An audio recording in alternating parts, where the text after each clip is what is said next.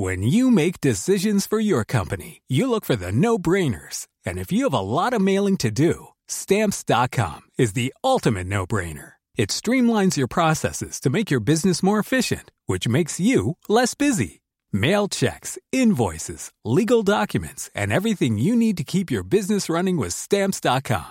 Seamlessly connect with every major marketplace and shopping cart. Schedule package pickups and see your cheapest and fastest shipping options from different carriers. With rates up to 89% off USPS and UPS rates. And with the Stamps.com mobile app, you can take care of mailing and shipping wherever you are. Make the same no-brainer decision as over 1 million other businesses with Stamps.com. Sign up with code PROGRAM for a 4-week trial, plus free postage and a free digital scale. No long-term commitments or contracts. That's Stamps.com. Code PROGRAM.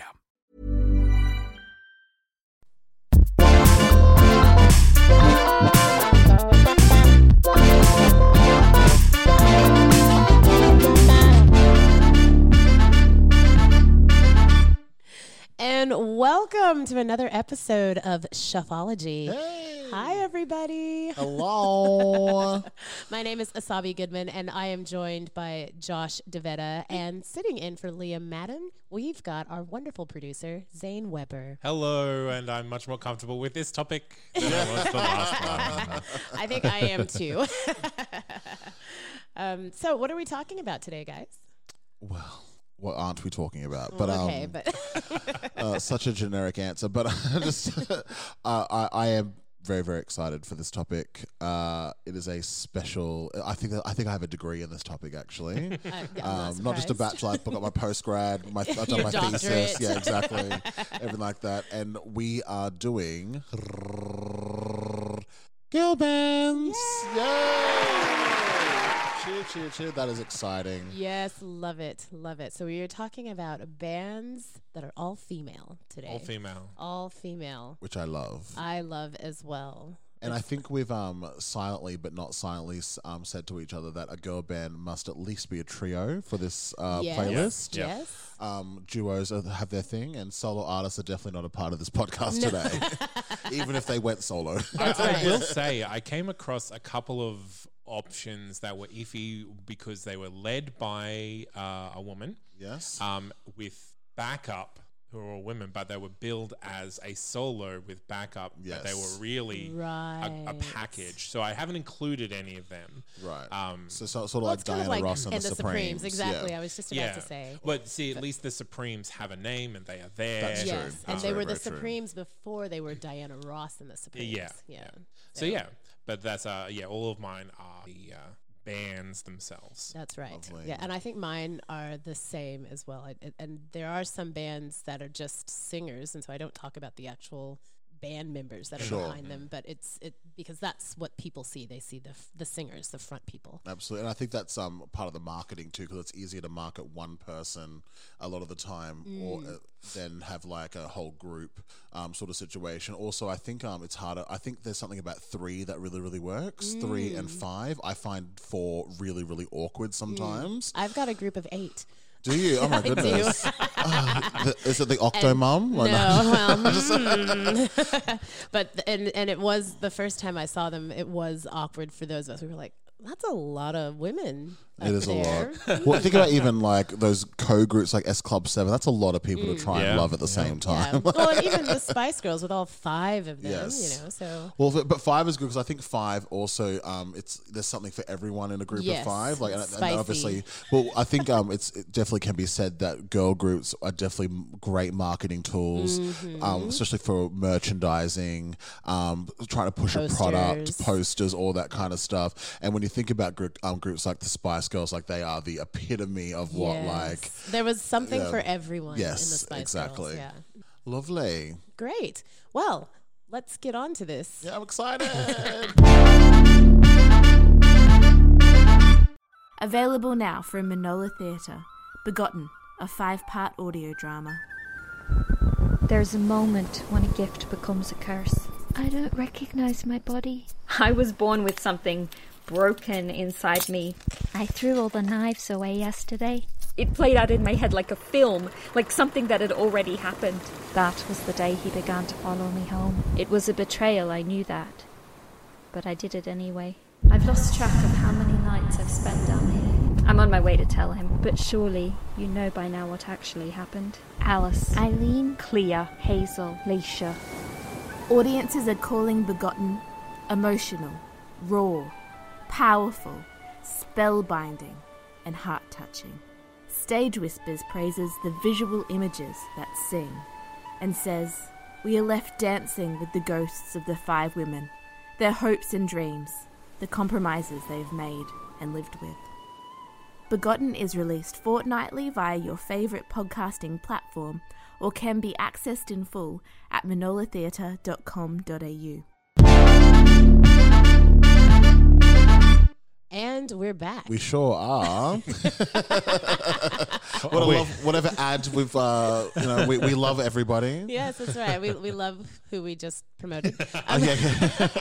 I think my favorite is when I'll be listening back on the episode, and we go to break and we hear that, hello, do you want to talk about words? And I'm like, I think I do. Honestly, I think I put that one in there once, but it's kept coming up. It's becoming it's become an icon of the show, to be quite honest. Madam Words or whoever's speaking. But you know what? Today we are talking about a very, very cool topic, which is girl bands. I personally am passionate about girl bands. I grew up, with listening to all these different girl bands, and that's what we're going to be talking about today with our amazing playlist. I have a feeling it's going to be one of our most streamed playlists to date. That's my prediction with it all. And so we're going to throw it over to our first guest. Our first host, I should say, or guest host. I'm a guest host. Yeah, guest host with the lovely Zane Weber. And Zane, I am so interested in what you have to say. Okay, well, yes. Those people who know me know that my music taste does kind of start at the 1970s and go backwards. Yes. I'm not really into a lot of new music. I appreciate new music, and I have gone through that, like growing up, having music influence you or whatever. But I don't really relate to music in the same way that a lot of people do. But my first kind of music experience was a cassette of 1960s rock and roll that I got from my father's car, and that's what I started listening to on repeat, and then I worked my way back. So what I'm going to do, I've probably got the oldest songs on the list. I think the classics, so. darling, Yes. the classics. Yeah, so I'm actually going to do it chronologically from oldest to newest. Right, okay. From the Andrews Sisters. Yes, love it. 1941, Boogie Woogie Bugle Boy. Love. Say that fast, love. really. Well, actually, it's That is a tongue it's basically a patter song, isn't it? Yes. So this is Andrews Sisters, of course. It's appeared in lots of different movies, and of course was re-recorded by the fabulous Bette Midler, whose version is probably the one that you know. Most probably, yeah. Well, I know the original, but that's because I was around when Yeah. Bette Midler did her cover. So. I do think I heard Bette Midler's first. I do really enjoy the Andrews Sisters version. So yeah, I will say also all the songs that I've picked have been covered and recovered and recovered and recovered. Yes. I will be crediting the first release. Sure. But I will also mention if there's interesting Covers. covers that have gone on. Yeah. So Boogie Woogie Bugle Boy is interesting because it was actually based on another song, right? Written by Ray Prince, called "Beat Me Daddy 8 to the Bar." Yes. I think I've seen that movie online before. Oh, see. Explicit. Yeah, so that's basically about Boogie Woogie piano player, and this one is of course a bugle boy who goes to the army. So this is again one of my favorite styles of song where it's telling a story. Yeah, absolutely. And they use that phrase 8 to the bar in the song as well. Yes, they absolutely do. Do we know what Company B is? It's the army, Regiment. the regiment. Oh, of Yeah. course, Yep. of course, of course. Yeah. Sorry. And also, my vivid memory of the Andrews Sisters when I was, just learning about music in general. I remember seeing this fabulous clip because they would perform for the troops a lot. Yes. And it was like, and they really are one of the first girl groups when you think about it, because like they had the choreography and it was all Yes. cute and stuff. And and they even wore the uniforms themselves, which is very camp, I have to say. Like, they invented drag. No, Ooh, girl. See?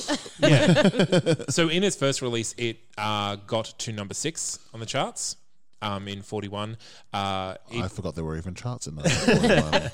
There have always been charts. Bette Midler's 1972 recording got to top 10 Wow. on the Billboard Top 100.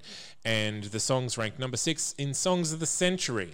Wow. So- It is an iconic song. last century. Yes. True. Last century. This century hasn't finished. It's barely started. Also, it was nominated for an Academy Award. Oh, for what film? It didn't actually tell me. Oh, okay.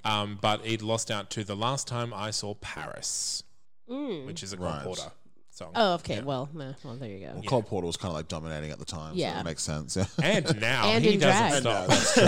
That is very true. That is very true. Okay, so that's my first Love song. it. Boogie Woogie Love Bugle it. Boy from Company B, done the sugar car, the Coda Candy Man. Oh, is there a Yes. Oh, there hey. something I see what parallel you did there? What's going I see on? what you did there. It's or even the costumes in the music video for that song. for Candy Man? Oh, with the three Yeah. Christina Aguileras. Yes, Yeah, yes. it's one of my favorite things because I remember thinking, going, "Oh, she's not dirty anymore." Then I actually listened to the lyrics and went, "Oh no, Girl she's a was dirty girl." Mhm. sort of Panty thing. dropping. But that was all the whole concept of that album of Yes. throwing back to Back old to music, basics, back to yeah. basics, was what the album was called, but mixing it with hip hop, which Yes. is amazing. Yes. Oh, that was a great album. Anyway, we digress. So Zane, you start off really, really strong. So I don't know where we're going to go from here. But could you please enlighten us with your second choice? Well, we are going to skip ahead 13 years to 1954 with Come on. Mr. Sandman. Yes. Oh, great. Love So this. this is, of course, the Chordettes. Yes. Were the first recorders. This has gone on to be recorded by both boy bands and girl bands. Yes. With the lyrics changed accordingly to keep it heteronormative. Yeah. I was we about love- to we love say, that. I would love to hear a boy band sing Mr. Sandman, but not if they've changed the lyrics. Yeah, it's so it was written by Pat Ballard. And recorded originally by Vaughn Monroe and his orchestra, but then of course the Chordettes released it as the song that we get to know now. I will say that original song reached number 1 on all 3 of the Billboard Popular Music charts. Wow. At the same time. So it was bestsellers in stores, most played by disc jockeys, and most played in jukeboxes. Far out. Number 1 all at the same time. That's And amazing. you thought that people were taking a nap, but it's not. It's like people are listening to this song. It's a good song. It is, and, It it's, is a and it's not very as good easy as song. what people think. Like those parts are intense. Yes. They are Yes. intense. So, Beautiful. like a lot of these older songs, it has been recovered and recovered. The next most popular version is probably the Emmylou Harris version, Right. which is 1981. The interesting story behind that is it was actually recorded by Emmylou Harris in 78 with Dolly Parton and Linda Ronstadt. What? They recorded it as a trio album that they were going to release, but it was scrapped. They did reunite and release 2 trio albums later on, but they didn't include this. Sandman. Yeah. Right. Oh, that would have been beautiful. But Emmylou Harris then went on in 1981 to record all 3 parts Yes. and release the song herself. She's a We love badass technology. bitch. Yeah. We can do that in 1981. Thank you. Come on, 8-track. That's right. Multi-track that. Yeah, so even in 1981, it reached number 10 on the Hot Country Singles chart, but number 37 on the Hot 100. On the Billboard, It's not alright. a country song. Oh, but Emmylou Harris is a Emmylou country Harris is country person. singer. So I'm sure the arrangement I would was... love to hear that version, actually. Well, that single is the only Harris song to reach top 40 on the Hot 100. Right. Yeah. All right. Wow. Cool. Also, I think when I think like if you like flip it to even more modern like acts now, the Papuni sisters Have you heard of them? So they're the group that feature on Michael Bublé's Jingle Bells. Oh, you ready to sing a little Jingle Bells? Yes, that's them. And they do an amazing cover of Crazy in Love in that same vein of like 90. Cool. Yeah. Yeah. But they're like a modern sort of like Doo-boppy doo-boppy sort of. Yeah, it's really, really cool. Who are they? No, not Punani. I knew I was going to say Papini. that. Papini. Yes. Papini. Oh, God, I got that wrong. Okay.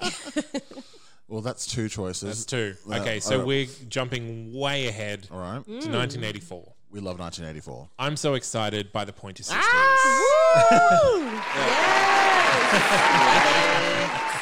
Love. Sorry, there was a delay because I was that actually song. trying to go, which button do I press? Rim shot. Yeah. Oh, yeah. Beautiful. The Pointer Sisters are not a joke. No, they're not. Definitely not. I had a lot of trouble picking a Pointer Sisters song to go on this list. There's quite a few.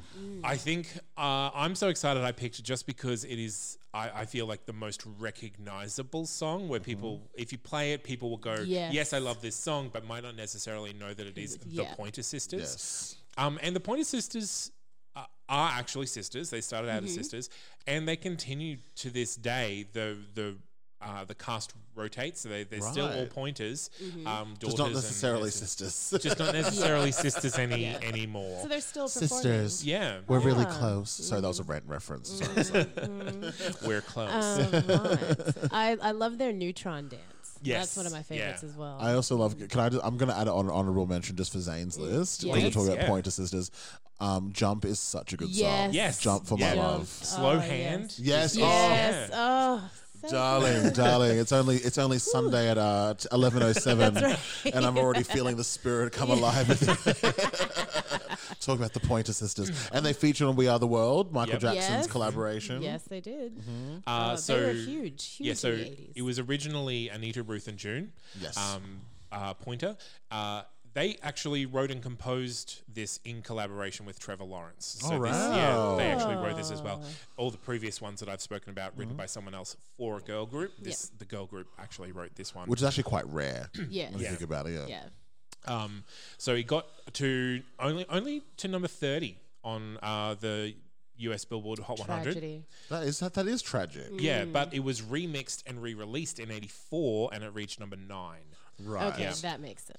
And Billboard named this song number 23 on the 100 Greatest Girl Group Song of All Time. Oh, I agree with that. I put it as number 3. Yeah. Hey. And you know what? Zane's list has so much more validity than was it Rolling Stone or Billboard, wherever it is, or Billboard, whatever. We need to write Billboard a letter. Yes. I think I've composed many in the past. It's like, we are sorry, but you are wrong, Billboard.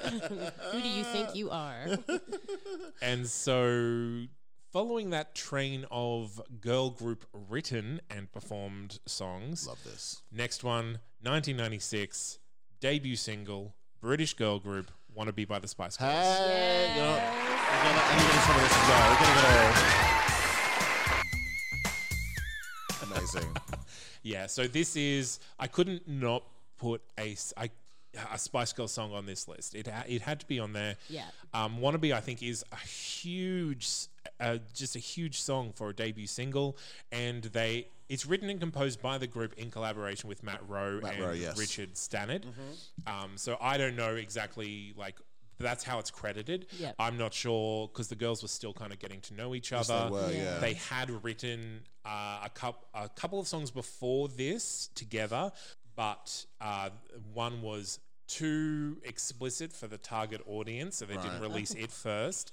And then they came out with Wanna Be. Yeah. So this was the first thing that So they did released. they write songs pre-Jerry? Because Jerry was the last person to get put into, because they had another girl first and they replaced it with Jerry. No, I think so. This was with Jerry. With I Jerry, think okay. Their first professional songwriting session, this song came out of. That's really good Wow. instinct. I have to, and I'm pretty sure the two guys that they wrote it with, because I'm pretty sure they also produced the record with them as well. Did they? Rowan Stannard. So I believe they produced it, but then they weren't happy with that. So they gave it to someone else. They gave it to someone else to redo. So Wanna Be topped UK singles chart for 7 weeks. Amazing. Received double platinum. The song was released in the United States in '97. Yes. Topped Hot 100 for 4 weeks. Did it get to number one? Number one Yep. for 4 weeks. The group's only number one single in that country, in the US. Yes. Yeah. And that was a big thing as well because we look at metrics differently now than we did back then. Yes, yeah. So it's actually amazing to crack America on that because it would have been physical sales and actual Yeah. radio play as well. Yes. And I remember I was in a Kim Lab class, and a friend of mine, we were talking, and he was like, "What are you guys doing tonight?" We're like, "Oh, nothing. What are you doing?" "I'm gonna go see the Spice Girls." And we're like, "The who?" And this was back in '97. That's and amazing. Sabi has the best story. And they were so they were new. They were very new. Yes. I don't know how they were playing over here already, but they over there already, but they were. And we had a friend, and he was like, 5 hot girls. Yeah, I'm gonna go see them. I mean, their climb was meteoric. Like they hit and they hit hard. They did. By March 1997, they were topping out the charts in 37 different countries around the world. Incredible numbers. Yeah. Wow. And also, I think that there hadn't been like a huge phenom like that out of the UK for quite a while. In fact, people compare it to Beatlemania, how huge the Spice Fever was, you know. And in the UK, it was big for females too because boy bands were dominating in the UK with Take That and all that kind of and what's that other really really big UK group? Was it 98 Degrees? That's America. But also like Britpop was really big with Blur and Oasis and all that. So when it was these 5 girls, like these northern girls, they did it, and so I think it was. I remember them saying it was a shock for them too. They were just like, so we were just collecting doll payments like 3 weeks ago, and now we're the biggest superstars on the planet. Like you don't see that type of meteoric rise anymore. They were fun and campy, and they were really girl power. They really pushed that, and that was apparently what we all needed. Yeah. So. And the interesting fact I found out about this song is in a 2014 study, it was chosen as the most easily recognizable pop song of the last 60 years. Yeah, I bloody believe it. When this comes on, you know what you're getting. All you have to hear is "Yo," and that's it. And everybody knows that song. And start singing along. And it's not an overproduced song either. When you think it's actually really simple production with the whole instrumentation, just boom, boom, boom, boom, boom, boom, boom, boom, boom, boom, and that's it. These days, I'm pretty you would sure I hear have so that on many my layers. Casio keyboard. Amazing. Well, Zane, we'll talk about the Spice Girls, but we have to keep on moving. Otherwise, this is going to be a 3-hour podcast. Last one, most recent. Most recent / not most recent is Lady Marmalade, originally by LaBelle, but I also need to where I found it was Moulin Rouge, the number one topic of our podcast, which is Moulin Rouge, and that was Christina Aguilera, Lil Kim, Maya, and Pink in 2001. Yes, it was. Yeah, so it is. And we have not had a group collaboration of that level since then. And it's been nearly 20 years. Haven't had a super group. Yeah, exactly. And they weren't even really a girl group. They were just asked to be a part of it because they were kind of the biggest stars at the time. Which is so funny because you look back and go, where's Maya these days? I'd love to know where Maya is. I loved Case of the X, by the way, back then. Really, really cool. And do you have any fun facts for us about Lady Marmalade, Zane? So when it was recorded in 1974 by LaBelle, LaBelle held the number 1 spot on Billboard Hot 100 chart for 1 week. Yes. And we've talked about that before, actually, where because of the particular social climate and cultural climate, just to get 1 week as a black group at number 1 is like a huge thing, even if it was for only 1 week. I will also throw in a quick mention for the girl group All Saints. Yeah. In 98. Who also released a cover. Released a cover that peaked at number 1 in the UK. Oh, okay. Yeah. I don't know All Saints. Yes, it's look, it's a TV show here. It was. It was absolutely. No, All Saints. Look, we'll talk about All Saints later. I'll just off air. That's all I have to say. That's all I have to say. And the last fun fact is that Lady Marmalade was the 9th song to reach number 1 by 2 different musical acts in the US. It's a good song. Yeah. Wait, what? You said it was the 9th song? The 9th song to reach number 1 by 2 different musical acts. So the cover and the original, or 2 covers. Amazing. Yeah. So that's my list.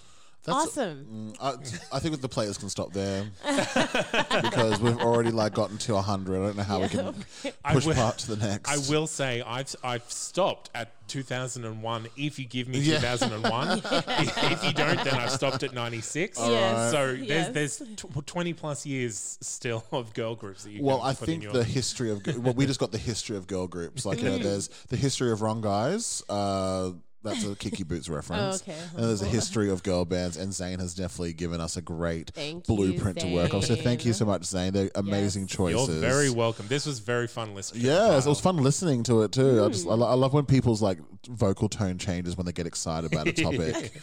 It's very, very enthralling to hear.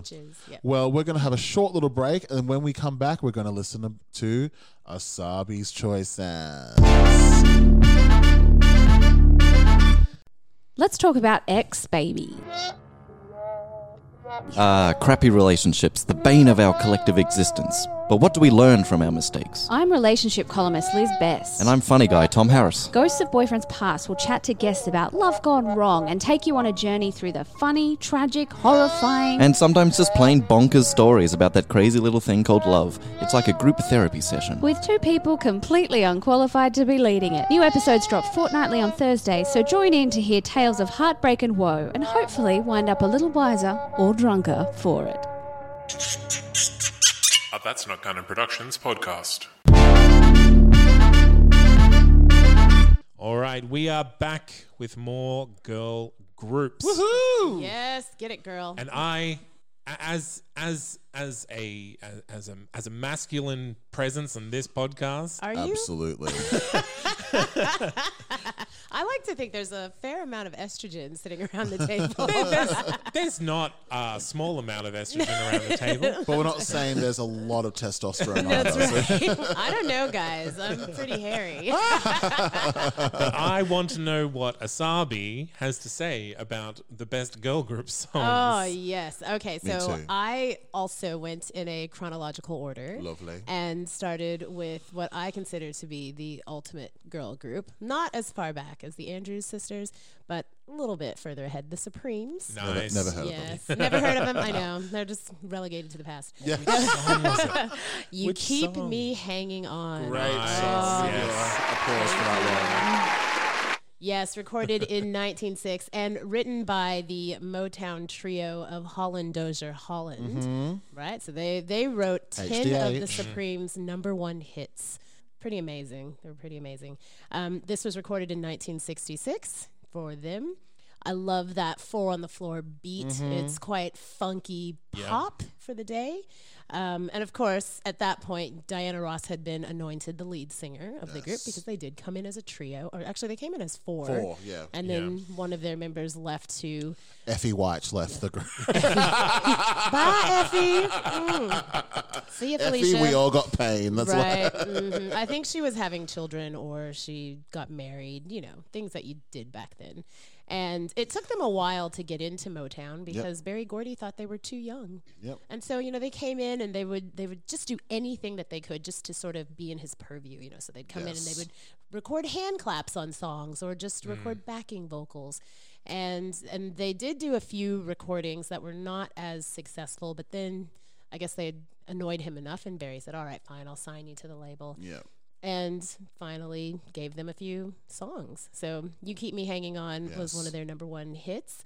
It is one of 6 songs. So it's been covered by a number of people. Kim Wilde, most successfully. I do know that version. And so it's one of 6 songs to reach number one by 2 different groups on the Billboard Hot 100. Right. Yeah, cool. Yeah. But Kim obviously not being from Agreed. America. Yeah. So, and it was also covered by a band called Vanilla Fudge. In There's so much to unpack 1967. here. I did not get a chance to unpack that. No pun intended. That's what you could call like a white homosexual man. It's a white fudge. They were 4 white guys. See, I knew it. I knew it. Yep. And I had made a mental note to go and see if I could find a recording, and I didn't get a chance to do that. I think that deserves a deep dive. Yeah, absolutely. I need to figure out who Vanilla Fudge is. Yes. But so it has been covered by a number of different people. It is it hit. What did I have here? It went I number consider one, didn't them. it? Yeah, it went to number 1.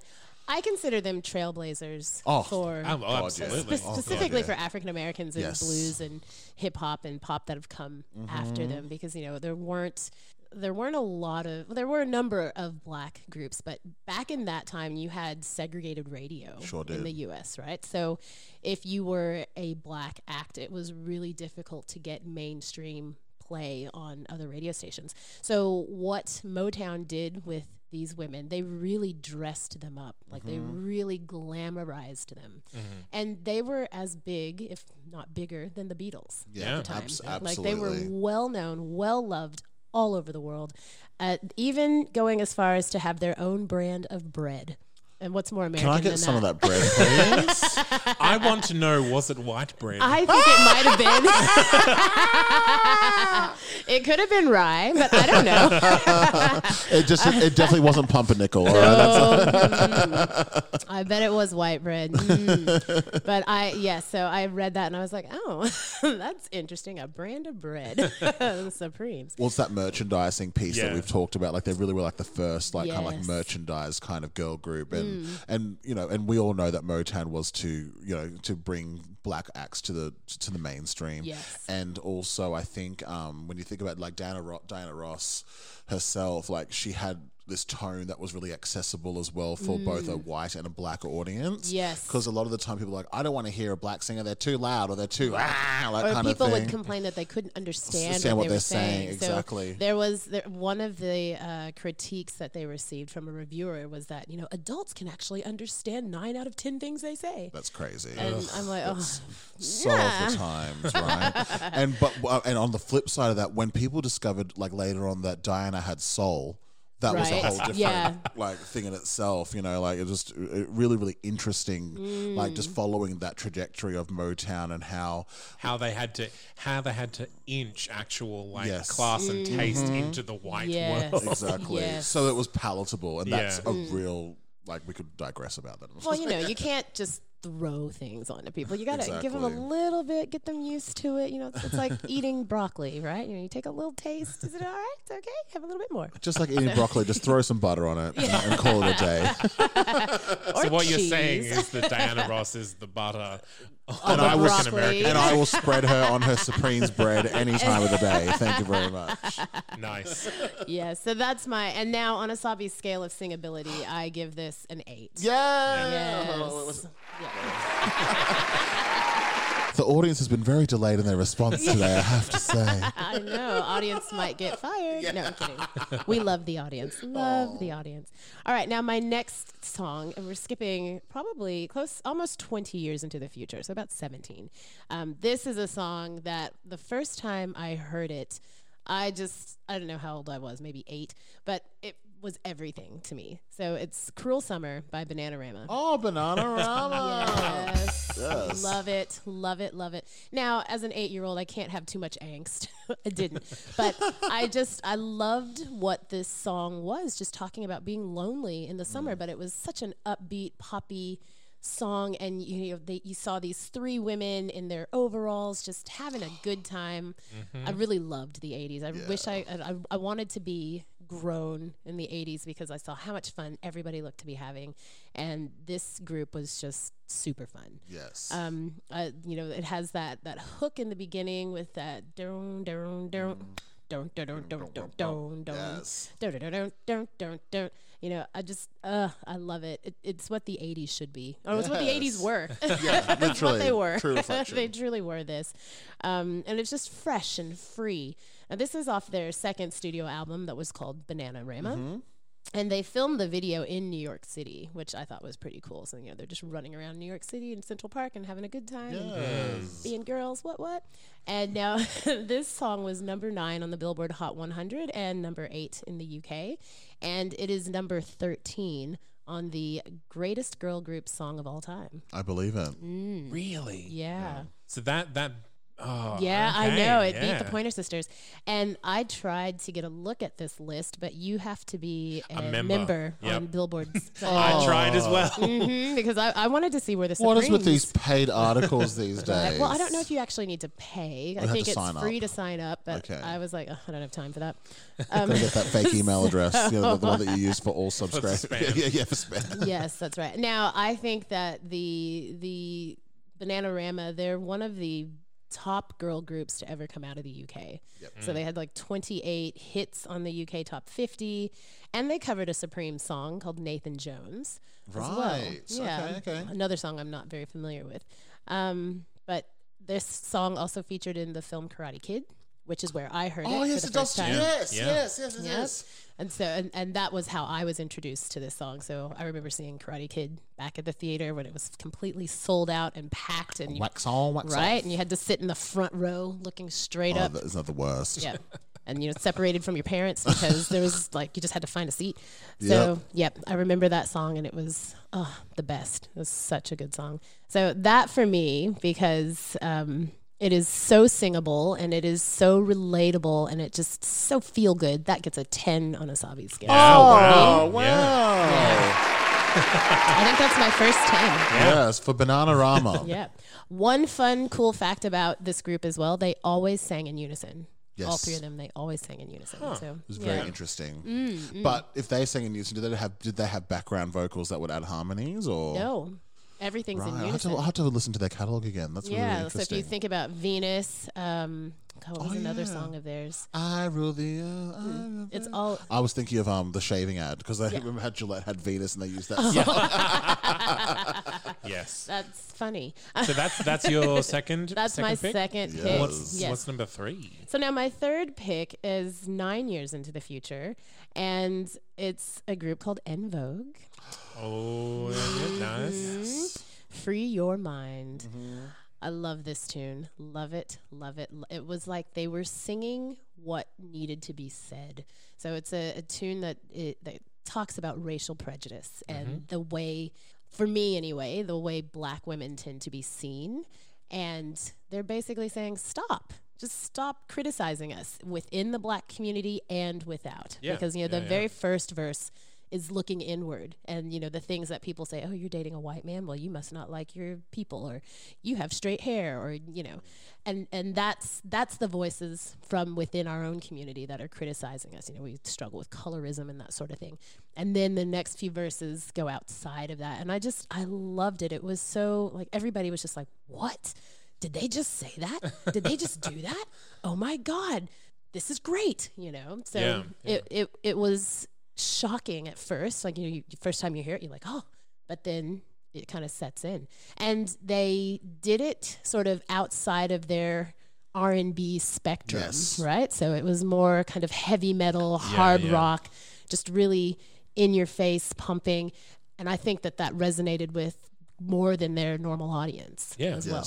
And use of live instruments too. Like I know there's the other one that we haven't talked about, their huge song "Don't Let Go, Love." Right. Okay. But I love that, like, it's all guitar riff driven and like live drum kits. Like I guess that really does help with the crossover as well. And they could sing their freaking face off. They were amazing. And so they added their R&B harmonies on top of that, and it just really made the song. It was great. It was such a good song. So now this one was only ranked at number 41 on the greatest girl groups of all time by Billboard. But it hit number 8 at its peak, and it hit number 16 in the UK. And even though they never won a Grammy, they are still considered one of the most popular girl bands to ever come out of the US. Yeah. I mean, on Vogue, like, doing research for this, like, they're on every list. Yes. Which was I wanted to know which song would be chosen by On Vogue. There's so many, so many. I initially thought about giving him something he could feel, because that's it's a cover, but that was one of my favorites from them. But I really loved Free Your Mind as well. It's a great song. Absolutely. And also, I think a lot of like those like influential groups like On Vogue or even Diana Ross. Diana Ross has never had a Grammy win either. Oh, really? Yeah, she's never won a Grammy, and she is like an icon. She's iconic. She's absolutely iconic. Far out. That's a shame. She should get an honorary Grammy. Yeah. You would think. Yeah. You would think. She might have one. Does she have one? I don't know. She's definitely in the Rock and Roll Hall of Fame. Yeah. Oh, yeah. They'd have to be. That would just be insane to not have them. That's riot. Producing right there. All right. Well, that's before we start rioting. That was number 3. Oh, that was number 3. And on my scale of singability, I gave it an 8. Oh, amazing. Yeah, so that's great. All right, so on to number 4. This is a song I've actually been listening to on repeat for the last 3 weeks. So SWV's Right Here, the Human Nature remix. Asabi's had so many applauses today. She's doing well. I'm hitting them out of the park. Yes. And I have to stress that it is the Human Nature remix. So there is another Right Here that they released, and then this one was remixed by Teddy Riley. And the girls have maybe about 5 or 6 years ago. Please stop hitting your mic. I literally before we started recording, I was like, Josh, do not hit the mic today. And I even stepped away from the mic, and I still hit it. You still hit it. I'm cursed. But the girls have gone on record as saying that they weren't very fond of that Teddy Riley remix, even though that has been a huge hit for them. Sure. I love it, number one, because, who doesn't love Michael Jackson? Exactly. Wait, let me ask that again. Who doesn't love Michael Jackson? No. And it has that Human Nature riff all through it, or hook, and it just... this song gives me life. I love this song so much. I love the drum beats, the harmonies, and then you've got that beautiful synth that just sort of plays through the song. You feel like you're just relaxing on a beach. I love that when you hear this song. It is just so beautiful. Never mind the lyrics. The lyrics are great, but just the sound of the song itself is what I really love. And what does SWV stand for? Sisters with Voices. That's right. So they were originally a gospel group. That's why they were created, and then they started singing R&B. Now, one of this song is ranked number 17 on the greatest girl groups of all time by Billboard. And yeah, it's actually part of what's known as the New Jack Swing sound. Are you guys familiar with that sound? So it's like a mix of hip hop and dance pop with R&B melodies and lyrics on top. New Jack Swing. New Jack Swing. So kind of a fusion piece, if you will. Yeah, it's a bit of fusion. I'm trying to remember. So Janet Jackson's Control album was probably one of the first albums to use that sound on it. So, yeah. She had that Minneapolis sound, but then is that the same producers? I don't believe it is. Because those two guys are really responsible for like that Control album. I forgot their names. Because Jimmy Jam. Yes. And Terry Lewis. Yes. That's it. Great memory, Asabi. In fact. Yeah. Oh, thank you. Honestly, don't know how I pulled that one out, but they were big. They were very, very big. So yeah, that new, and there, I was trying to remember the name of a tune, and they actually sing about the New Jack Swing era. All right. Yeah. Okay. So they mention it in their songs. And again, is this a 9? It is a 9. Zane's getting onto this scale real good. Try to pick where it is, because we've got a 10 now, so we know where that is. Yes. So Cruel Summer is a 10. You'd be surprised with some 10s that I have, because a lot of it is feeling for me. Nostalgia it's that nostalgia and the way it makes me feel. Love that. Yep. So that's a 9 on the singability scale. And now my final song is one that some of our listeners might have heard of. Very few, I would say, if they're all English language listeners. This is a song by a group called Morning Musume, which is a J-pop band. 8 members. It was formed in 1997. The name of the song is Daite Hold On Me. Yeah, it makes no sense. Cool. Yes.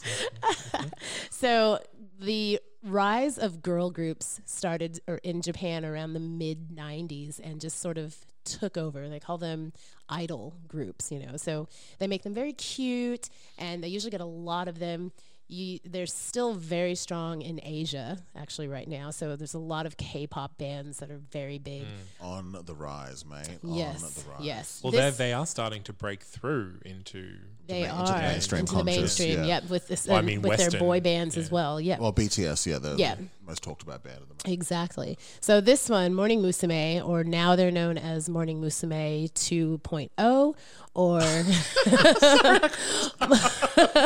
Momusu, because they're kind of like the equivalent to Menudo, right? So you know how Menudo it continued, it just has new members every now and again. Right. So they're rotating members all the time. So this band is still going to this day and still releasing music.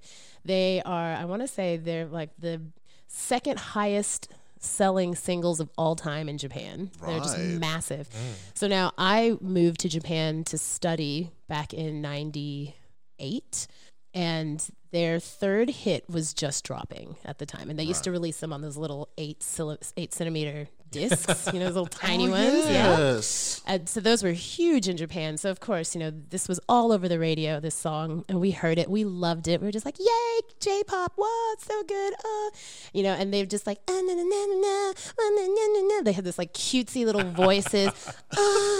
And it was just like, oh my God, what is this? But everybody loved them. Like they had sex appeal. They were cute. They did all these cute little. When you make decisions for your company, you look for the no-brainers. And if you have a lot of mailing to do, Stamps.com is the ultimate no-brainer. It streamlines your processes to make your business more efficient, which makes you less busy. Mail checks, invoices, legal documents, and everything you need to keep your business running with Stamps.com. Seamlessly connect with every major marketplace and shopping cart. Schedule package pickups and see your cheapest and fastest shipping options from different carriers, with rates up to 89% off USPS and UPS rates. And with the Stamps.com mobile app, you can take care of mailing and shipping wherever you are. Make the same no-brainer decision as over 1 million other businesses with Stamps.com. Sign up with code PROGRAM for a 4-week trial, plus free postage and a free digital scale. No long-term commitments or contracts. That's Stamps.com. Code PROGRAM. Poses, they bat their eyes, and then they'd sing about songs of love and like, oh boy, he doesn't love me, but I want him to hold me so much. And I feel very attacked right now. I mean, I will say like that's a lot of songs. It is in every culture. Yes. Very true, very true. Yes. But I mean, it's just the cute factor that they had, and we loved them. And I love this song because it's got like a little rap in the middle of it, and like they're singing all cutesy, and they're like, yeah, and it's like, whoa, okay. And they were like badass women, but very cute. So yeah, Daite Hold on Me. Love this song. I actually own that little 8 centimeter disc. I still have it, and it was just that song was everything for us that summer when we were in Japan. It's sung in Japanese? It is, yeah. So, and that was the other funny thing. It's kind of like they sing it in Japanese, but then they throw in these English phrases everywhere, which is very common with a lot of Japanese songs. So is Daite Hold on Me like an English translation of the title, or is it called that? No, that is the name of the song is Daite Hold on Me. Very interesting. And they sing that in the song, Daite Hold on Me, yeah. So, okay, well that's your those are my 5. You haven't given that one a singability. I gave it a 7. Okay. Now it's a 7 now. It was probably closer to a 9 when I lived there because my Japanese was much better. And now I listened to it and I was like, I don't understand anything anymore. I can't sing it. Nah.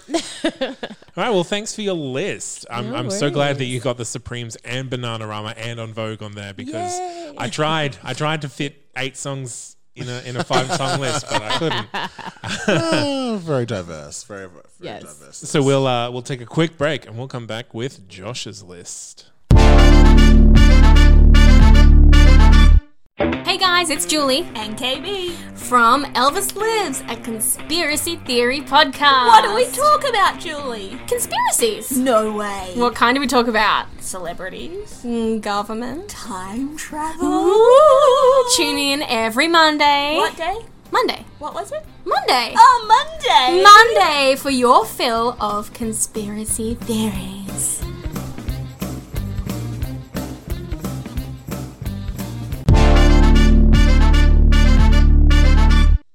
And we're back. That's right, ladies and gentlemen. You're listening to another episode of Shuffology. And this week we are talking girl groups. Is it a joke? I hope No, it's but not a joke. I just pressed the wrong button, actually, to be quite honest. The audience has been so good today. They're laughing when they're not supposed to, crying when they're not supposed to. Whistling all over the place. It's exactly, insane. the audience. Well, you've heard from myself and from our wonderful producer, Zane. Yay. Now we're going to hear from Josh DeVetta and find out what his pick for girl groups are. Lovely. Well, as I said at the beginning of the episode, this is my favorite week so far. Probably my favorite since the musicals week, sort of thing. And everyone's done a great, smorgasbord of their choices today, and it's been very chronological and telling of our history. I've done none of that. So sweet. I will say a lot of my groups that I've chosen have been a part of the marketing, like that whole cultural influence of the time and things like that. Also, the UK have brought out some of the biggest girl bands of all time, and I wanted to really talk about that. So the first choice that I'm putting on the list, and I've done it as like an education piece as well, is there's a group from the early 2000s, and they lasted nearly 10 years. They were called Girls Aloud, and they came out of a show called Pop Stars The Rivals. Now, Pop Stars was a bit of a phenom. It was the pre-Australian Idol, same producers as sorry, not Australian, but Idol in general. Same producers, Nigel Lithgow, all those people, pre-Simon Cowell, basically. Yeah, okay. And anyway, so basically, if you know the Pop Stars format, they would go out and have these big open cattle call auditions to find their next superstars, and then if they made it to the next round, there would be like maybe a group of like 50 guys and 50 girls, and they'd have more auditions and more, challenges to try and break it down, and then basically, every week they would perform as solo artists, and the country would keep on voting for them until they finally had this thing where they finally got it down to 5 girls and 5 guys. Wow. So basically, reality singing TV competitions were taking more than 2 weeks, like what they do now today. Yes. And so basically the nation was falling in love with these people every single week, and they were choosing their girl band and their boy band, and then once they got down to the getting the girl band and the boy band, they had 2 weeks to promote the single, and the winner of the show was whoever got the Christmas #1, because that's a huge thing in the UK to get the Christmas #1. Okay. And so basically they would go out, and they both had these 2 different songs. So this song that I've chosen is called Sound of the Underground, and it was their debut single basically. And so for that 2 weeks they would campaign it, shop it around, and go on radio, etc. And then they come back for the finale, and whoever got the Christmas #1 got to win the recording contract and all the pageantry. Wow, that's intense. Going on Top of the Pops. Remember Top of the Pops back in the day? And so Top of the Pops was like the UK Billboard sort of thing, where whoever was #1 that week, they got to perform. Basically, it was a really, really cool concept. And anyway, so this song, because there have been a couple of other girl bands prior with like Atomic Kitten and things, and so the UK girl band sound was very bubblegum, very it was just marketed thinking what they thought girls wanted at the time. Yes. Now, when the Sound of the Underground came out, it was edgy. It was really quite rocky as well. Like, it was this really different sort of thing. So when they won, people just loved the fact that it didn't sound like any other track that they were hearing at the time from all those girl groups. So the production company behind this song is Brian Higgins and his production company, Xenomania. Brian Higgins is a co-writer on Cher's Believe. Which is there you go. Yes. So, and so with that, he actually was able to. He had his own vision of what the sound that he wanted to achieve as a producer, and Girls Aloud ended up becoming his guinea pigs. And when you hear the music, it doesn't sound like other Britpop girl groups. Like, it's very experimental. It's I remember watching an interview on their 10 years at the top, sort of summarization of their decade, and they said that they would actually be recording something like 26 songs in the space of like 2 days. Oh my god! And they would come back a week later, and they had joined all the different parts together to make the one song. Yeah. So they would listen to the song, going, "Oh, I'm pretty sure we recorded that song 2 weeks ago, but that's not what it sounded like when we were in the studio." Because they were really taking advantage of technology to put these songs together. And fun fact, Girls Aloud actually had the Guinness World Record for the most top 20 entries out of a girl group. Wow. Yeah. So they got 20 top 20s. Wow. They have, yeah. That's impressive. And they were one of those things where like people just expected them to be around for a year because of the usual, TV show format sort of thing. But they didn't want it to end, and so they actually end up becoming like this fan driven cohort. Like that, they were actually bigger than the Spice Girls at one point, just in the UK alone. Yeah. They weren't able to crack any other market because the UK chose this band. So that's right. only they would actually really get the whole, pageantry and I guess like the whole sound of Girls Aloud. I don't think we had Idol at the time, did we? American Idol was 2002 when Kelly Clarkson won. Right. Yeah. Okay. And I don't tell me why I remember that. I just know. Well, I know Kelly won because remember from Justin to Kelly. That terrible thing. That lovely movie. Right? Yes. Well, I just didn't remember what year.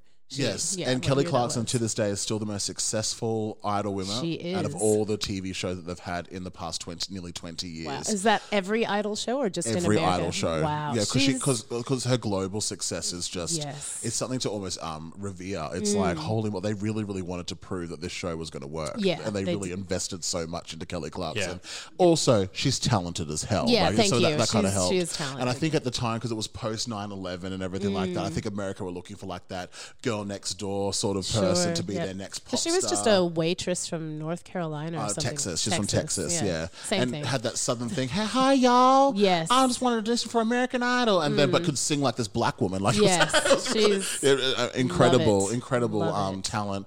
And so so Girls Aloud. Also, they, with the Cheryl Cole is like one of their big, the most successful person to go solo. Was able to work with will.i.am, and in Australia she had a huge song here with will.i.am called 3 Words. It's the one that goes 3 words saved my life. It wasn't complicated. I'm going too much into the song now. I know this song. Josh has gone off into a singing phase again. What a surprise! I know her name because I think there was a drag queen called Cheryl Hole. Yep, exactly it. And he got to and Cheryl Hole ended up being in the lip sync with Cheryl in front of him. Yes, that's right. Yep. Girls Aloud, really really big in the UK. Okay. And really really I kind of even though like you could tell they didn't like each other, I kind of wanted to believe that they liked each other, which is cool. And also Cheryl wasn't the most talented. Like, it was actually another girl called Nadine. She was like the Mariah Carey of the group sort of thing. Okay. And of course the best singer sometimes doesn't always get the attention they deserve. Okay, so my next choice, we're going to go back in time 30 years.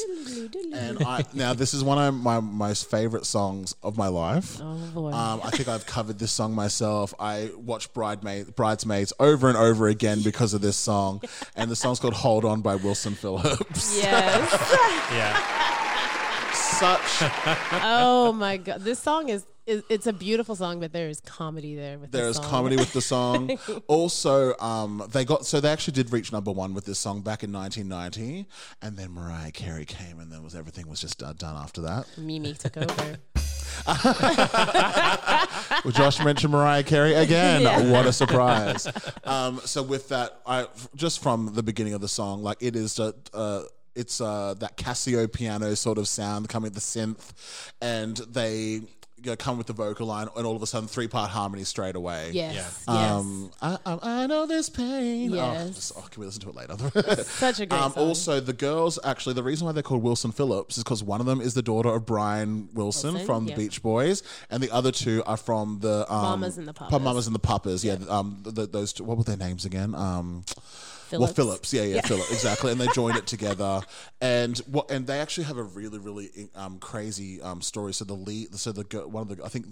Wilson girl, she actually had a really big past of drug abuse and things like that, and this song actually was what helped her drag her out of her big struggles with substance abuse, and she was saying like, I would be singing these lyrics in the studio. Like, if I can just hold on for one more day, maybe I could finally get. I'm like, oh, that's actually a really lovely story because it's it's so beautifully put together. It's earworm. Like every single section of the song is earworm. Like there are many times where I'll just be tapping along, going, "Someday somebody's gonna make you want to turn around and say goodbye." Just really, really great, and just what a great. I think that message can still translate to today. And Wilson Phillips are definitely in that Billboard, best girl groups of all time list as well. I would say this track is it's timeless. It is timeless. And like, no matter if you're just at home by yourself, you're at a party, when this song comes on, like the vibe in the room just lifts. There's just something there's a real spiritual experience, for me anyway, a real spiritual experience behind that song. So good on them. Shout out to Wilson Phillips. If you want to hang out with sometime, actually, we were just talking about Kelly Clarkson. They came and performed on Kelly Clarkson's show because she has her own talk show. And at the beginning, they do Kellyoke, where Kelly actually opens the whole show by singing a song that the audience chooses. And so they chose "Hold On" by Wilson Phillips, and then Wilson Phillips came out and sang with her with that song as well. It's really, really cute. Well, now sidebar on Kelly's show, it's an online show, isn't it? Well, at the moment it is because of COVID-19. Okay. It definitely is. Like it's the same network as Ellen, and it's the show right before Ellen. So they're like 11 till 12. Yes. And then Ellen's 12 to 1 p.m. Basically. I want to say Ellen is on NBC, but I don't know for sure. I can't remember. Quote me on that. Ellen's not very popular at the moment, but we'll talk about that another day. All right. So that's 2 choices I've given you so far. Is that correct? Yeah, that is 2. So what's your third, lovely? Lovely. Well, I am going to... Yeah, we'll do this one next. All right. So we'll move a couple of years ahead. I don't know if you've heard of a little group called TLC. Oh. No, I've never heard of them. And anyway, TLC had this incredible song called Waterfalls from their Crazy Sexy Cool album. Oh, sorry. Mariah. Oh, all the sounds. All the sounds. Yes.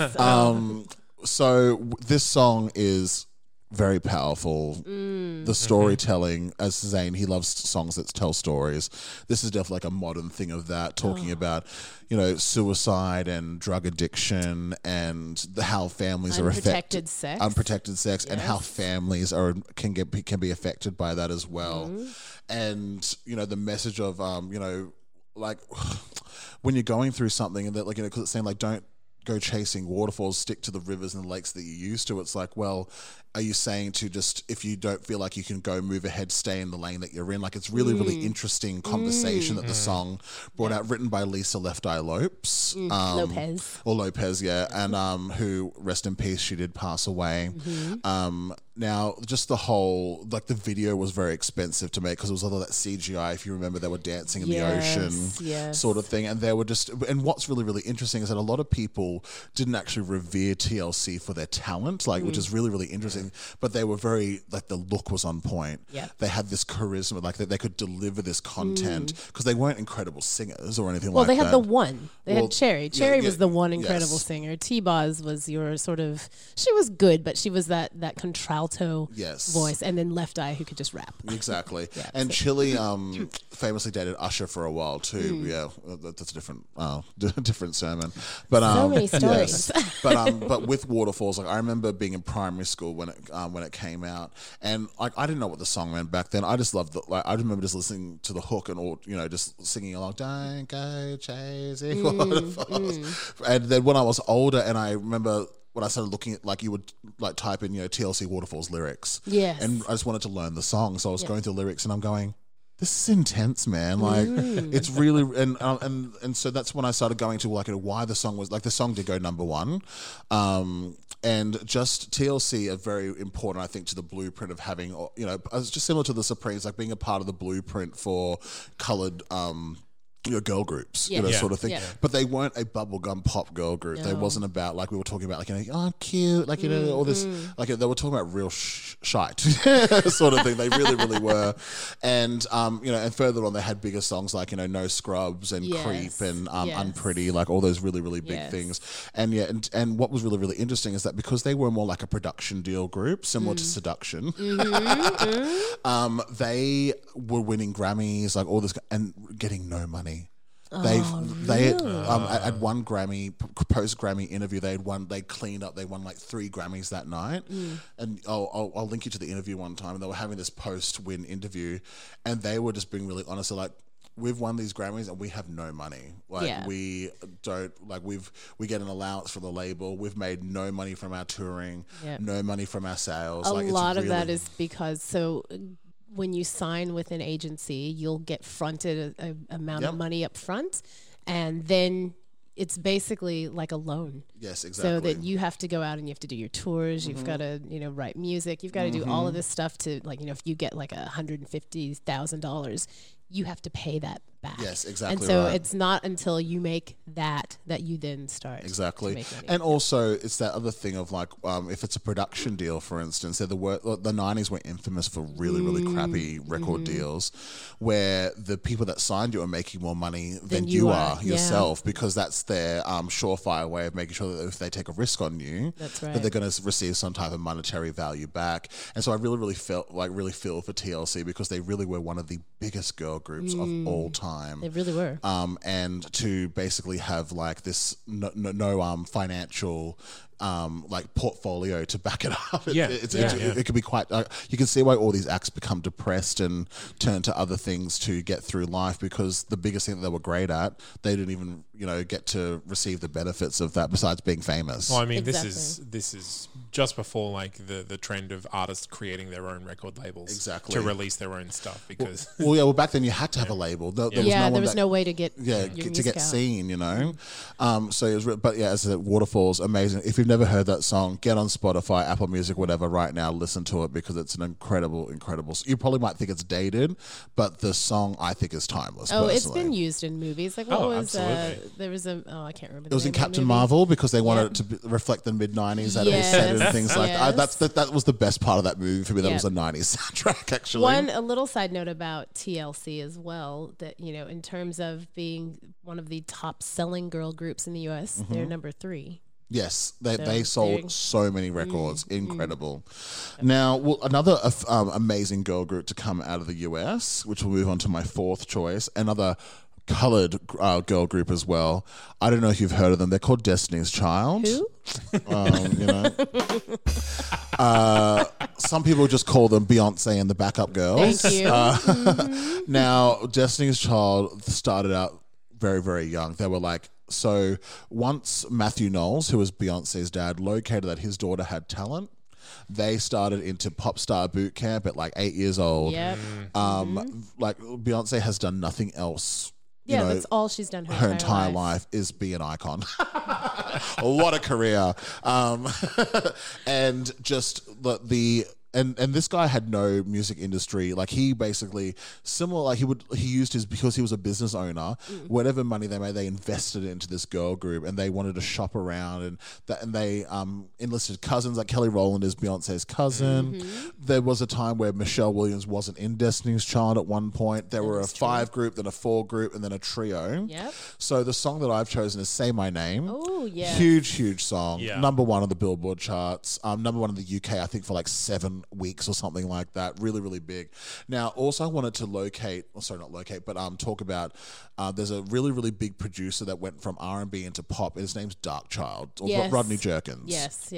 And he really was a part of changing what R&B and hip-hop was going to sound like for the next decade, similar to Max Martin with pop music.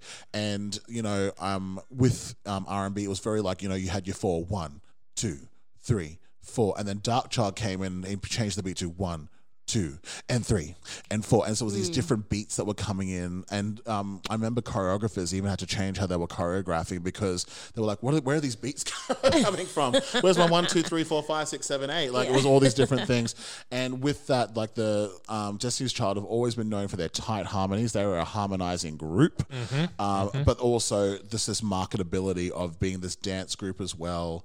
Tina Knowles, who they're not married anymore, but like she would design all the clothes for the group. Like it was like this in-house family from Dallas, Texas, that somehow were able Houston, weren't they from Houston, Texas, sorry, that were able to create create this huge juggernaut of a package that record labels just ate. They were wanting to, like, I think they ended up signing to Sony Columbia after all, but just their influence and just their pop culture influence as well. Like, you know, we always, like, even the joke around how it was just Beyonce and the backup dancers, that's marketing right there. Yes. You know, Paul Michelle, that was always which is really sad because Michelle is actually very talented. She's like, extremely talented. And Kelly Rowland is a star in her own right as well. She has one of those smoothest voices in the game. Just that tone is stunning. And she's been on, is it Idol? No, what? Well, she's on The Voice here. She's a coach here on The Voice. Here in Australia. So. And she's had her own great solo. Like, she was actually the first girl to actually have a solo single out of the group with Nelly Dilemma.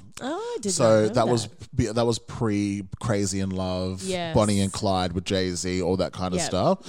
And so with that, now Destiny's Child definitely, like, it was they had their problems too. Like I said, they went from 5 girls to 4 girls to 3 girls, all sort of thing. And then weren't they sued? Were a couple of their members?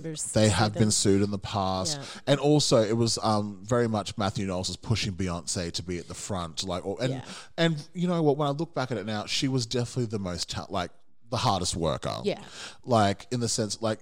I think her voice had developed. I don't think she was the best singer early on in Destiny's Child. She had to learn to be an amazing singer, in my opinion, and was doing different types of riffs. Like, they weren't your usual R&B riffs. She was going almost Arabic with her scales going up and down and things. Like, it was really, really interesting. And also, they had, like, all their songs are female empowerment, amazingness from, like, Say My Name, Independent Woman, Survivor, Jumpin'. Like, Bills. Like, the list goes on and on. They are arguably, I think they're like the number 1 selling group from America or something like that. I don't know if it's the top 5. They're in the top 5. Top 5. Top 4. Top 4. Yeah. Well, top 5. Yes. Yeah. Definitely. So like incredible metrics, and also they got global success as well. Yes. I saw Destiny's Child in concert back in 2006, and I've never been the same again. Like, it was just this incredible experience. And Say My Name. And I think I remember when I first saw the video, because I grew up Christian, so we weren't listening to too much secular music. And I remember I was watching television with my grandpa, and Destiny's Child came up, and he just goes, "Oh, they need to put some clothes on." And I think even at 11 years old, I was like, Granddad, stop saying that. Like, they look great. Like, stop it. You knew. Sort of thing. Yeah, exactly. And so I wanted to really, really talk about Destiny's Child because they keep on teasing me with this reunion, and they need to make it. And they need to make it happen. They need to do it. They need to make it happen because oh my God, that would sell out the world. Oh, absolutely. Because they what was I going to say? Like, Say My Name is. Well, I've also seen Beyonce live twice, and she does a Destiny's Child medley as well. Cool. And yeah, it's really, really cool. So that's my fourth song. That's yes. my 4th song, and the last one, it's a bit more of a funnier one, but I wanted to talk about it. And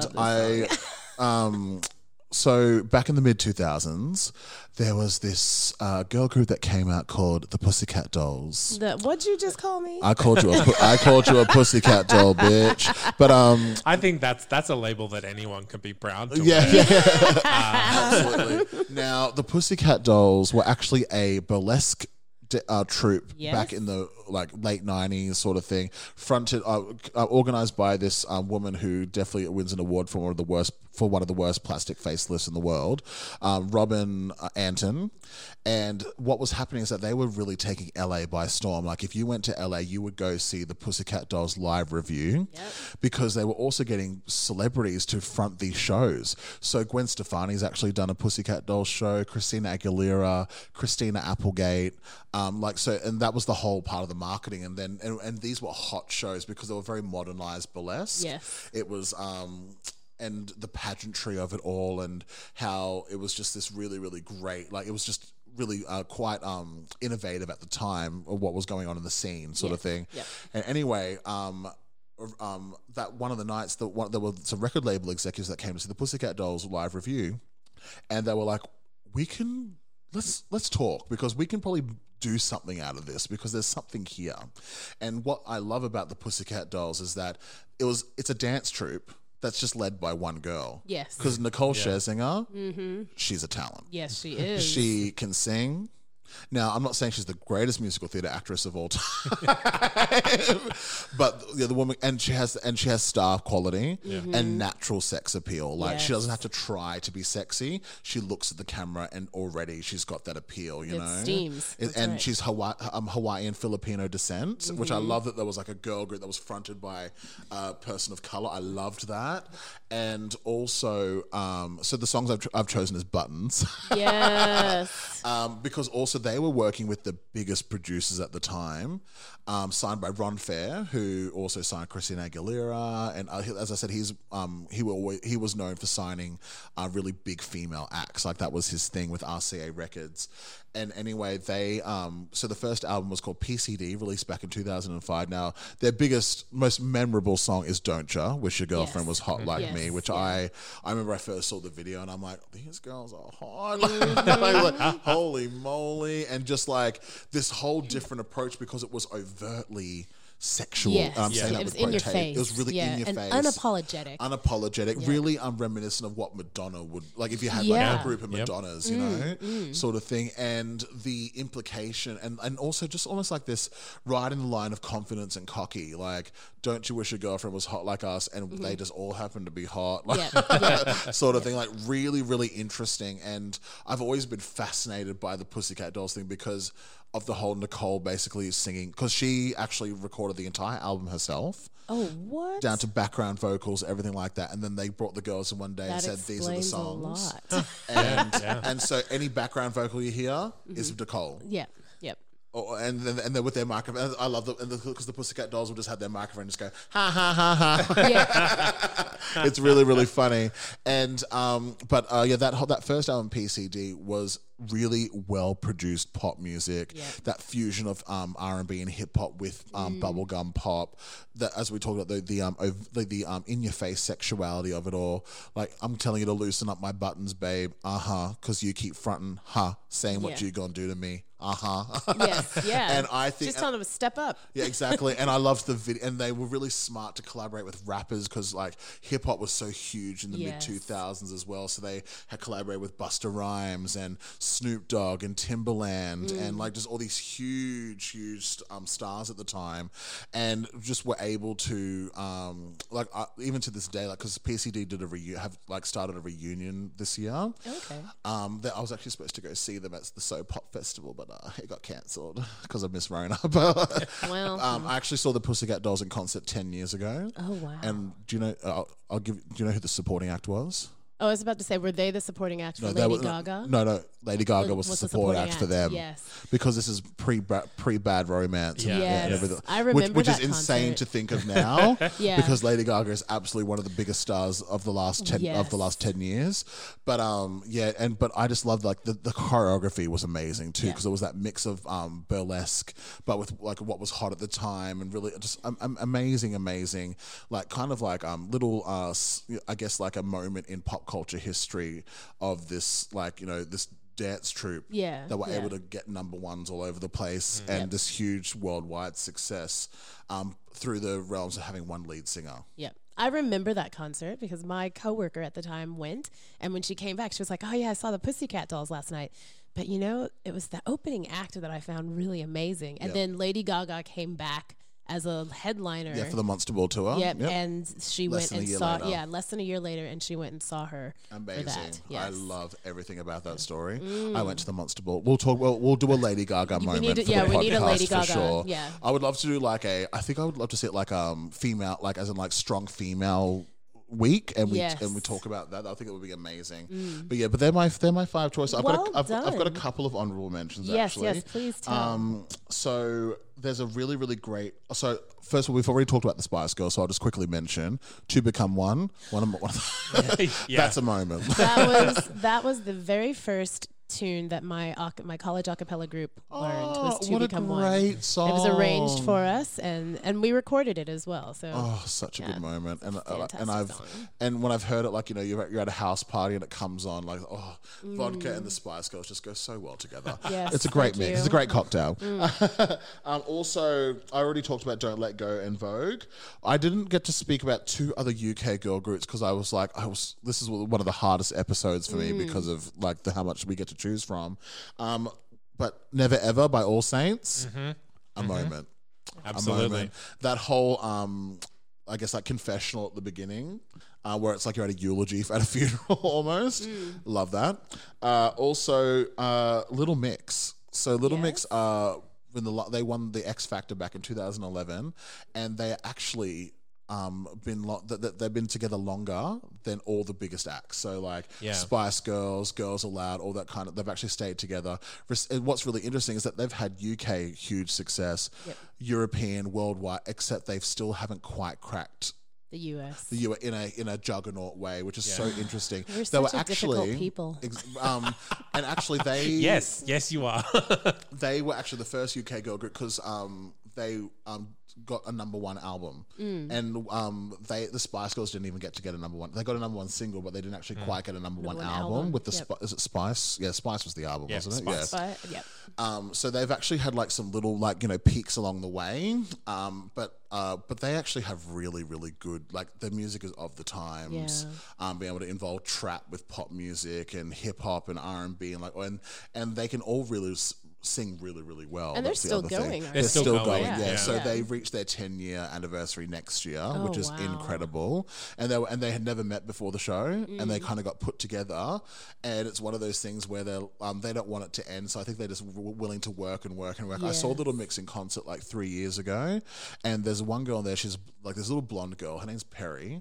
She can sing. Like she's like, I'll show you a couple of videos sometime. It's one of those things where like her tone is just like, and she's trained. That's it. So she's actually a classically trained singer that went into pop, but it's worked in her favor in an amazing way. So they're my honorable mentions. That's the playlist. Fantastic. I have some honorable mentions. Tell us. Yes, please. Okay, so first I have two kinds of honorable mentions. Yes.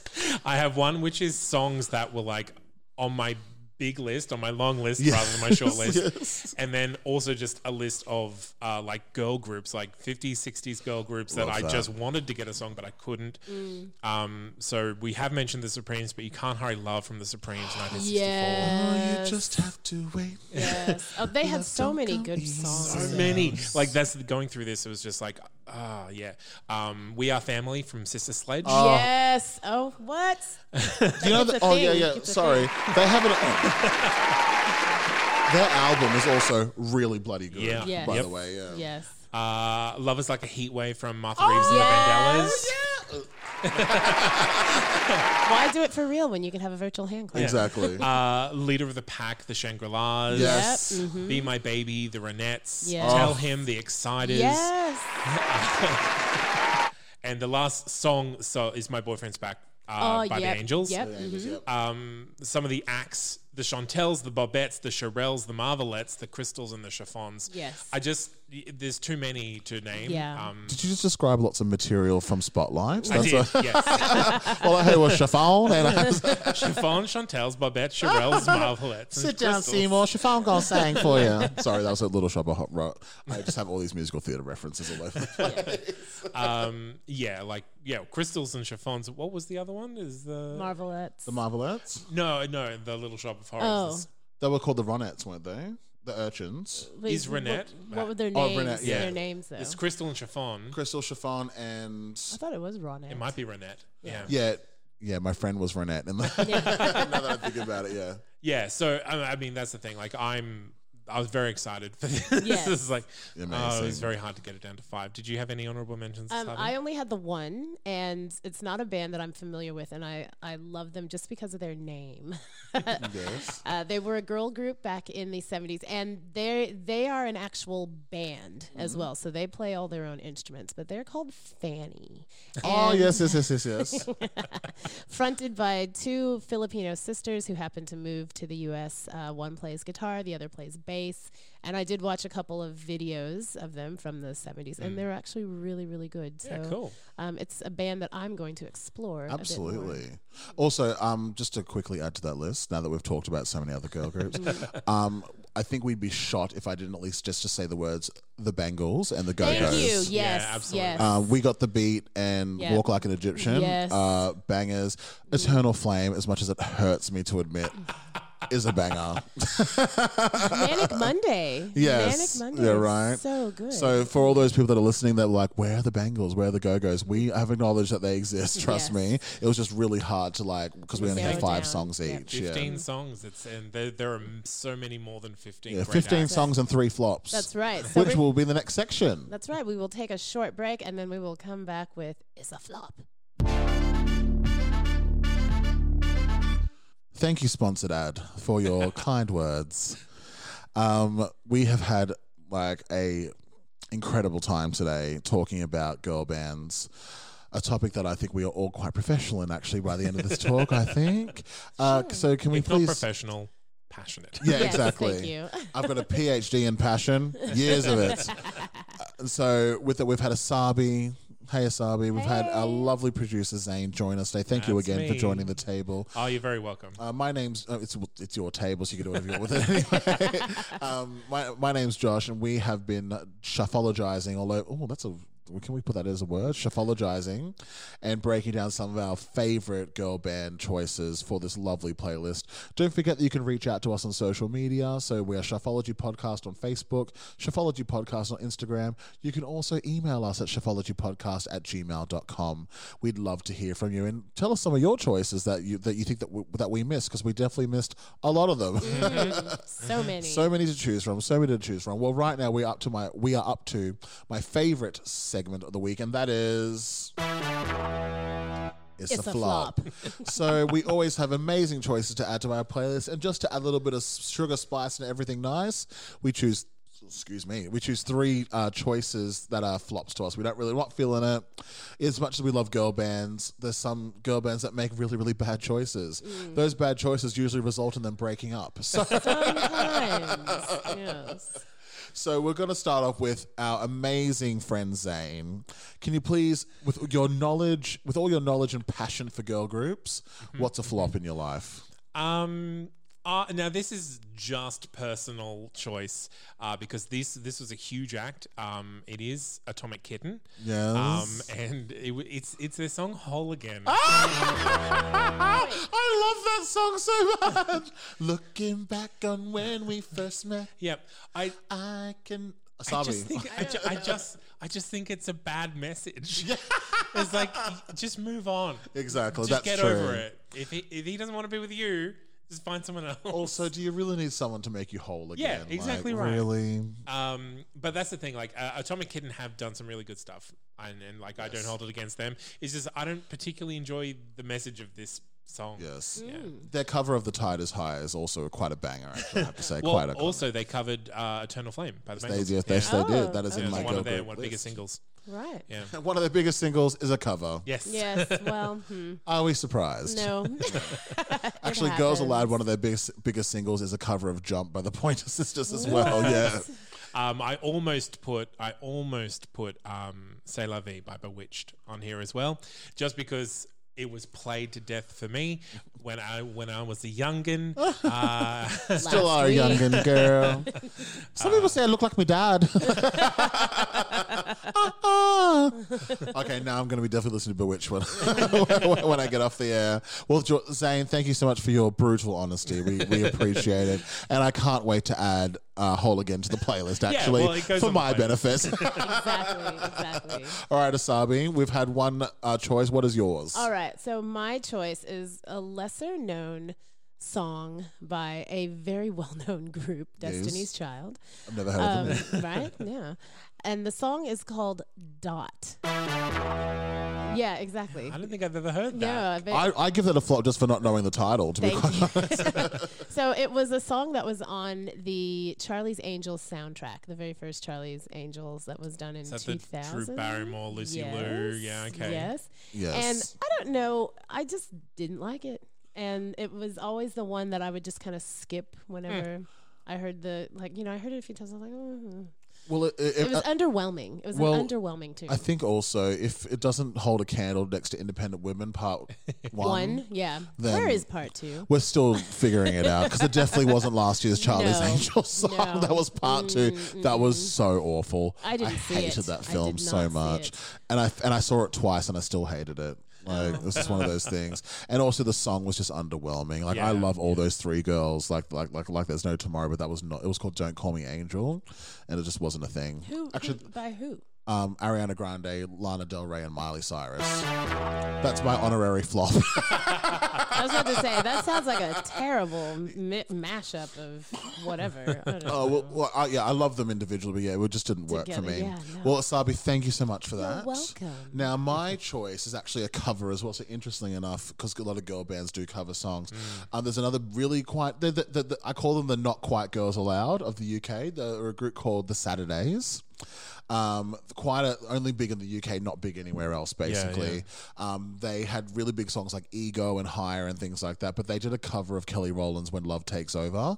And I love When Love Takes, like that song was huge when it came out. Isn't that a cover for Kelly? No. No, you're right. Sorry, I'm thinking of Kelly Clarkson. Yes. So Kelly Rowland and David Guetta released that song back in 2009, and the Saturdays covered it. And you know when people just when you hear a cover and you go, there's nothing that is even innovative or different about the original, and you haven't sung it on par with the original, let alone you either need to be on par or sing it better when it comes to a good cover. Otherwise, it's just karaoke. And you know what? The instrumentation even sounds like a karaoke track to me. So the Saturdays cover of When Love Takes Over is a big flop to me, and I'm really sad that I even have to add it to this playlist, to be quite honest. But that is an amazing. What a great week! I've been so uplifted by this week's episode, talking about something that we all love equally, which is really, really cool. Can we please say thank you one more time to Zane? Yes, finally the audience were on cue. Amazing for joining us this week. Another big shout out to my sister Asabi. We always love having you here. And thank you to Josh for running the episode and just always being fabulous. Oh well, that's yes. I look better than I feel. I'll say that. It is early morning. It is early morning, exactly. Well, thank you for joining us. We'll see you next week for another amazing episode of Shuffology. Thanks for joining us in the lab, and we will talk to you soon. Bye. Bye.